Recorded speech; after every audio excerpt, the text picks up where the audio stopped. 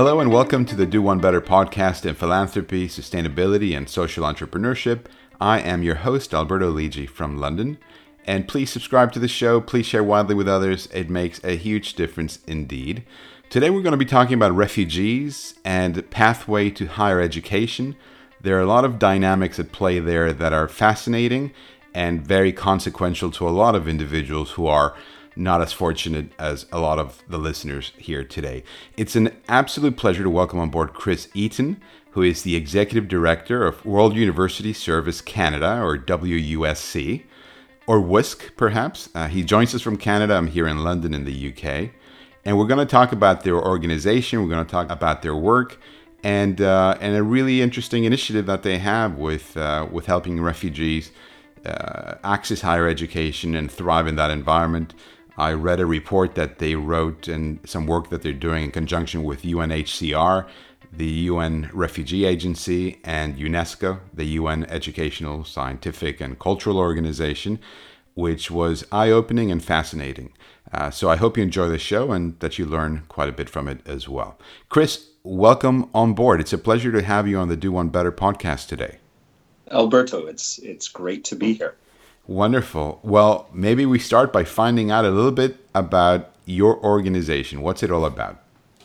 WUSC is an organization that's dedicated towards expanding education, economic, and kind of empowerment leadership opportunities for youth around the world, in Canada and around the world, but with a particular focus on refugees, displaced youth, and young women. We have our origins in the 1920s in a movement of students after the First World War in terms of providing mutual assistance to one another across from North America to Europe. And more formally after the Second World War, when we were advocating strongly on displaced youth and access to education. As an organization, we've always focused on and responded to some of the bigger refugee crises over the 20th century.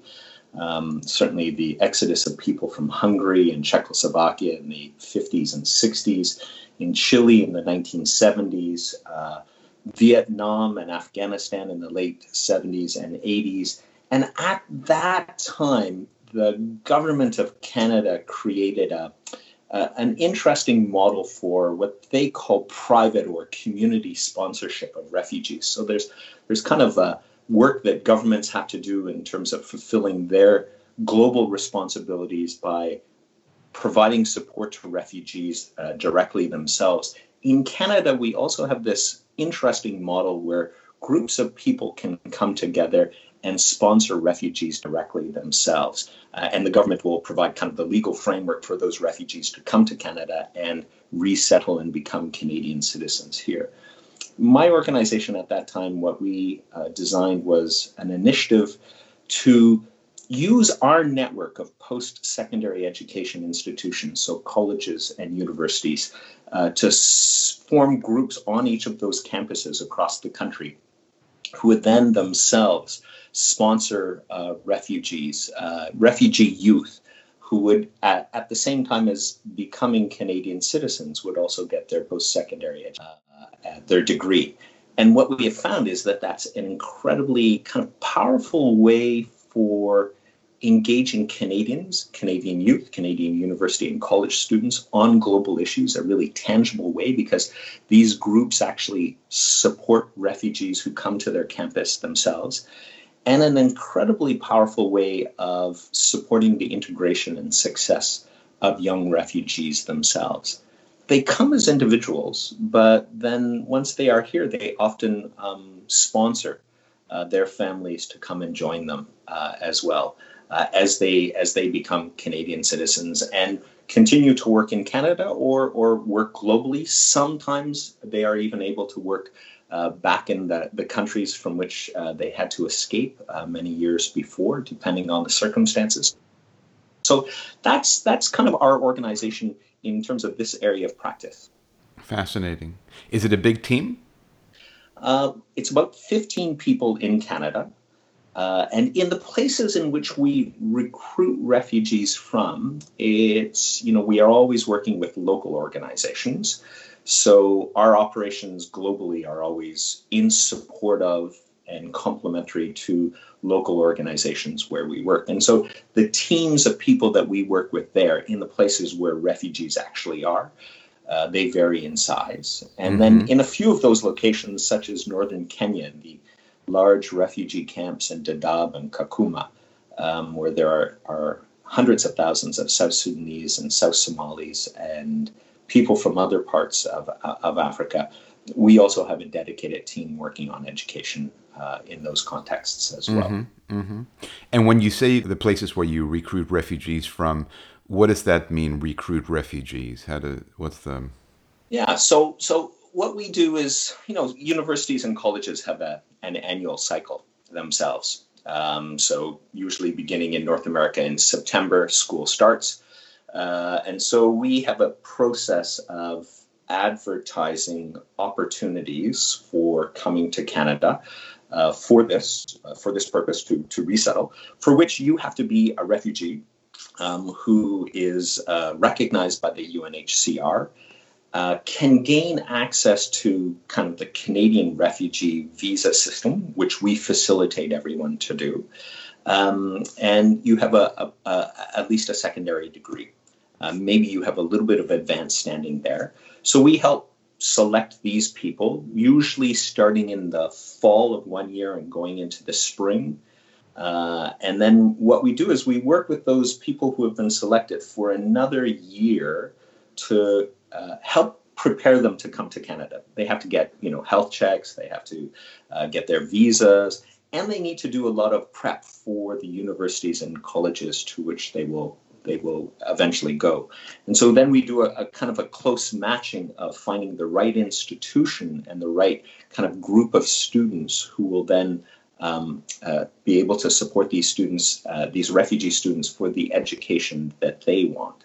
Similarly, as kind of a process that we go through, we have to reinvest in the local student committees we have on campuses across Canada, because students are coming in and out all the time. And our kind of the needs of the refugee students who come to Canada, we have to continue to kind of update our local committees, our student groups, to make sure that they are, sensitive and able to support those particular needs.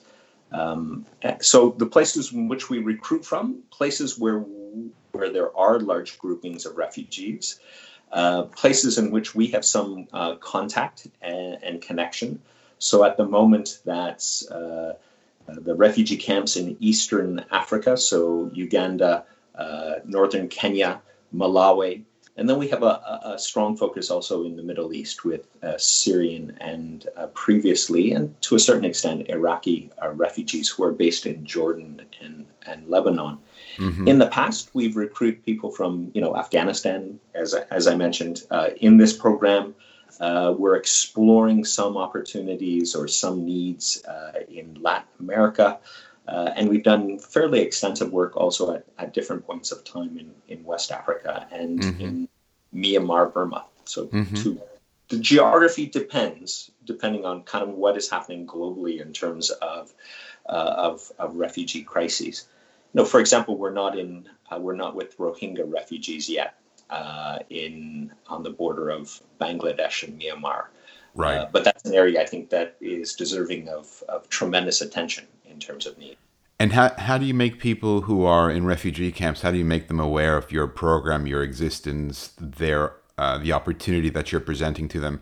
Because I imagine it's not like a normal university setting where you're wandering through the corridors and you see postdoctoral opportunities or master's opportunities. There isn't a parallel to be drawn there. There isn't a single corridor or venue where people can go look at a bulletin board and say, oh, yes, I'd like to partake in that program of academic study.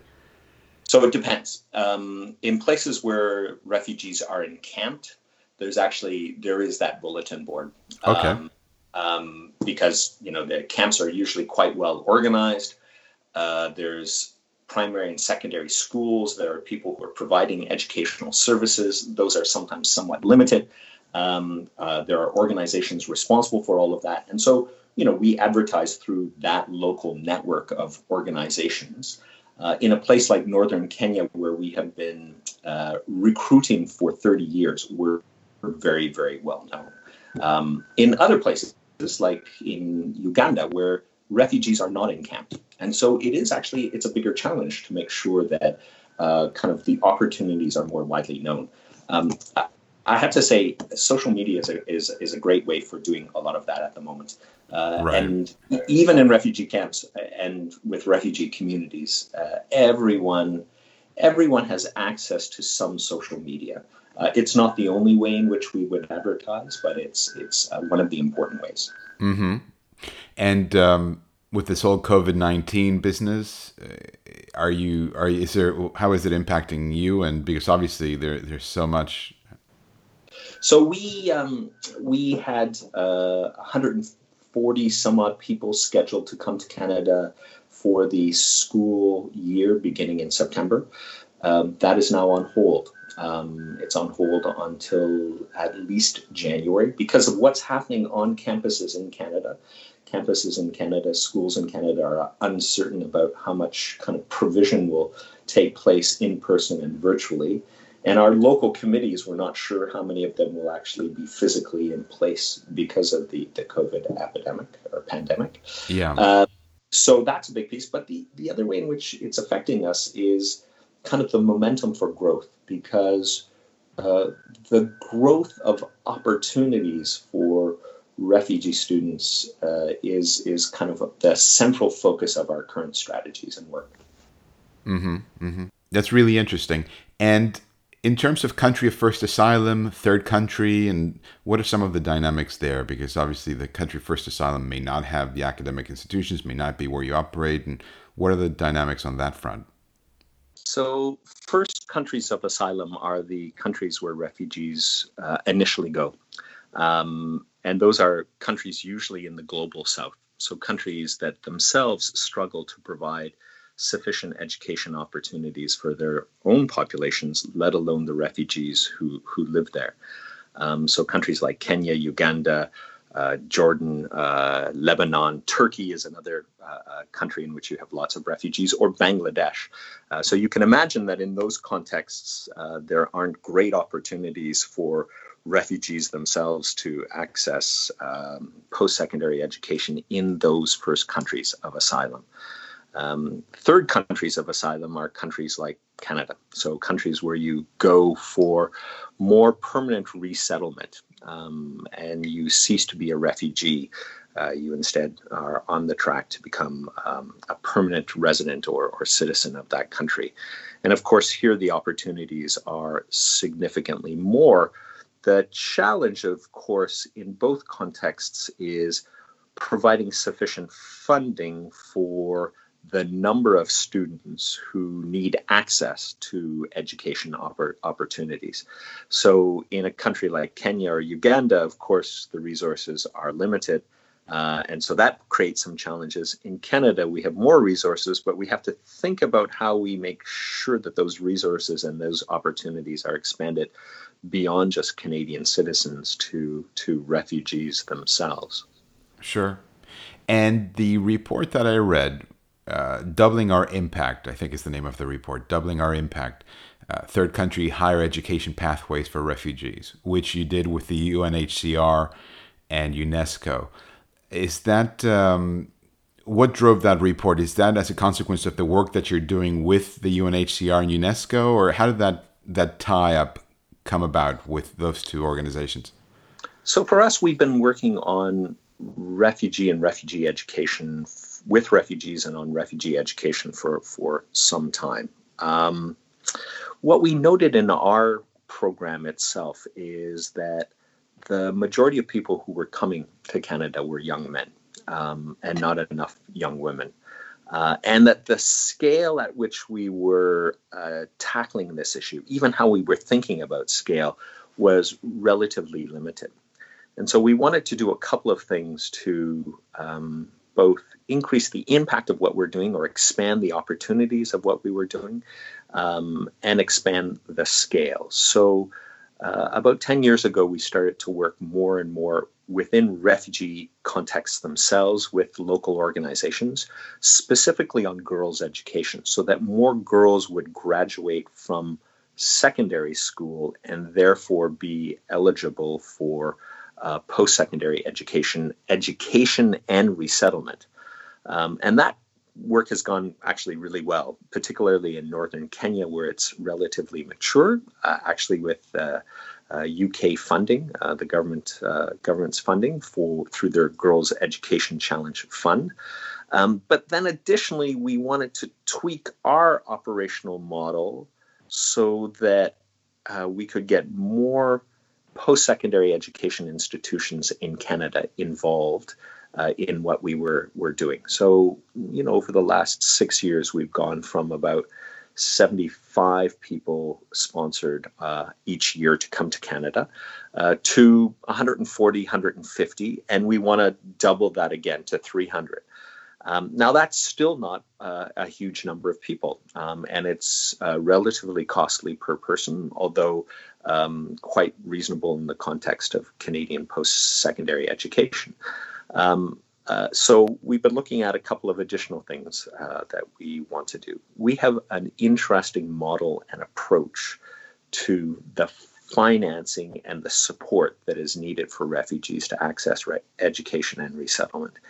And the last 5 years, we've been taking that on the road and working with post-secondary education institutions and networks in a number of European countries, in Brazil, Japan, Malta, Germany, Portugal, Spain, France, the UK, and in the US. And in the US, we were quite advanced in our planning until the last presidential election, although we're trying to make some ground up there. But the idea is not for organizations to replicate our model exactly, but to adapt and learn from the experience that we have, such that we would have every post-secondary education institution in the North supporting one or more refugee students per year on a sustainable basis. And so a lot of our team is now geared towards that effort of supporting that global work as opposed to just the integration work in Canada. And we're trying to develop the materials that allow us to do all of that effectively. So that, then we have many, many more institutions involved in this. That work was kind of that work started at the same time that the UNHCR was developing a strategy for what they call complementary pathways for durable solutions for refugees. And by complementary pathways, they mean kind of more than just government pathways for refugees to seek some resettlement.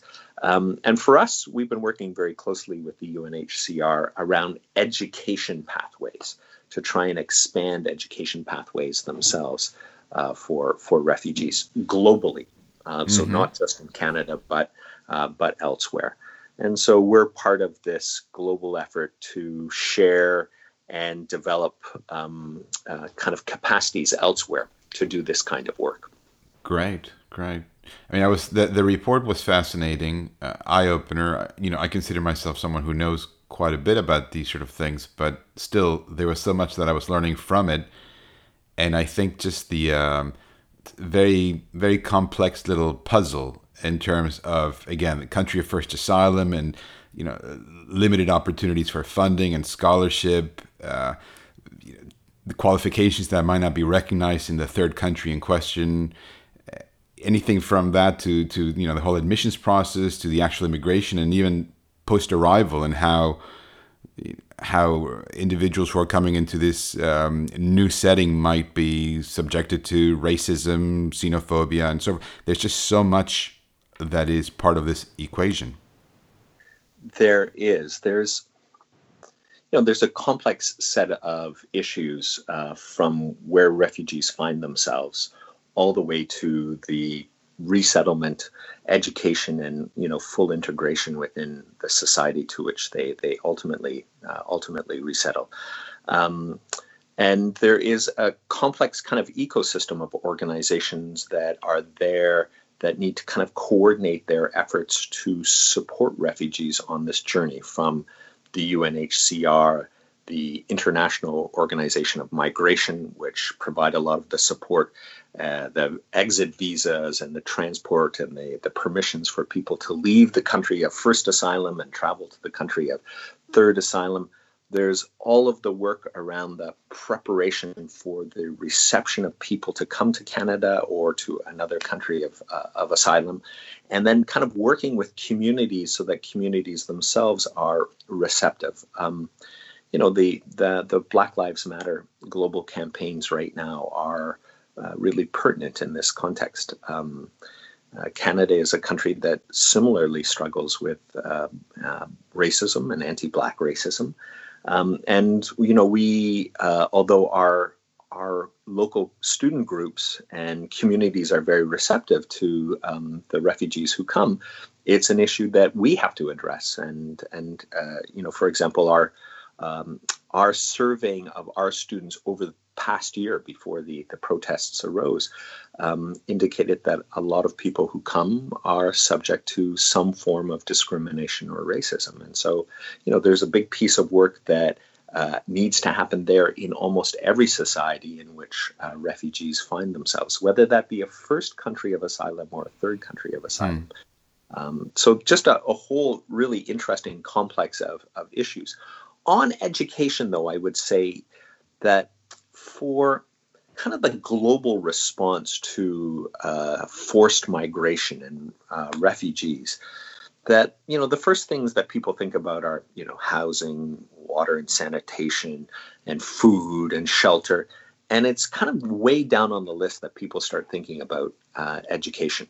And then the education funding there that is available is not only kind of the last thing that is often thought about, it's also the thing that is not, it's not at the scale it needs to be, nor is it kind of framed in the long term. What are the education resources and system that we actually need to develop more broadly to support displaced people? Mm-hmm. Recognizing that people are going to be displaced for a long time. The average length of displacement, I believe, is around 20 years for people now. And in northern Kenya, you have sometimes third generation people who are born within refugee camps, whose lives are constricted by the rules governing those camps. And so we actually have to think about kind of what that refugee experience from there all the way to resettlement is like. See it from the eyes and perspectives of the refugee people themselves on that journey, and design our programs appropriately in that regard. Here's a bit of a technical question, but you mentioned you have this model and other people can learn from it in other jurisdictions. What are the challenges you face when you're approaching a university or a college and saying, look, this is what we're all about. Can we get you on board? What are the challenges? And also, are you dealing with the university centrally, or is it a faculty that might give you an opening and you go through that route? So in Canada, there is strong leadership at the senior level of the post-secondary education community around both making our institutions international and in many respects inclusive. And so there's kind of a receptive group of educational leaders around refugees and refugees coming to their institutions. The other thing that institutions are really good at is responding to the needs and demands of students on campus. So we have a little bit of a two-track approach in terms of both engaging the leadership of post-secondary education institutions and finding champions within the administration or within the faculty, and working with groups of students so that students themselves are involved in advocating for access to education for refugees. And that combination often creates sufficient kind of demand, interest, and ongoing support. The funding model is kind of important for our growth in Canada, and it needs to be adapted in every context in which we go forward. So in Canada, you have a situation in which students themselves can put forward a referendum to the student body for a small levy. And that levy may be, $1 or $2 per student per semester. But collectively, that's a lot of money. Cumulatively, that's a lot of money, and often enough to support 1, 2, or 3 students per year on campus, particularly when students themselves take the funds that they have raised through these referendums that then become automatic every year and sustained into the future. When students take the fact that they have those resources and they go to the administration of their institution, they say, we're challenging you to match these resources. And in almost all instances, that occurs.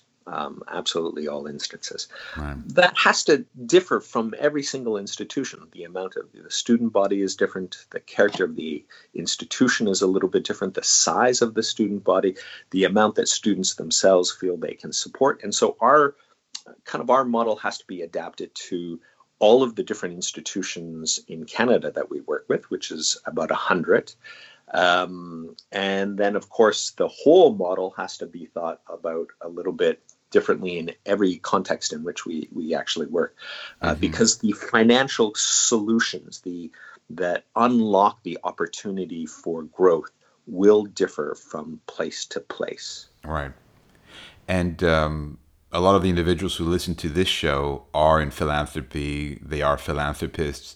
And one of the things that I found interesting by reading some of the literature you sent over is about scholarships and the nature of scholarships, and how often they are restricted to specific nationalities, specific religions. Basically, there are restrictions there that may provide or present certain hurdles. And so from your point of view, scholarship should be as inclusive and expansive as possible. Absolutely. They have to be. And so that's kind of a critical piece for kind of equity, diversity, reaching those both most need and with the greatest potential to take advantage of these kinds of opportunities.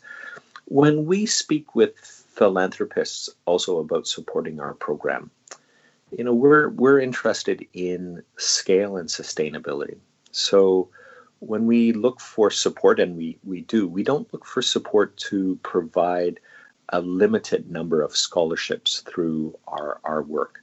What we ask support for, and we've been quite successful in this regard, is to help us to set up the infrastructure on post-secondary institutions that allows this to happen in perpetuity.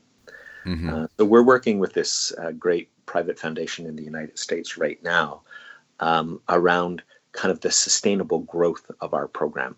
And that means in some cases, absolutely accelerating things that will happen on campus through a challenge fund and through supporting some of the work that we need to do to engage post-secondary education institutions and student bodies to create the infrastructure on campus to do all of this.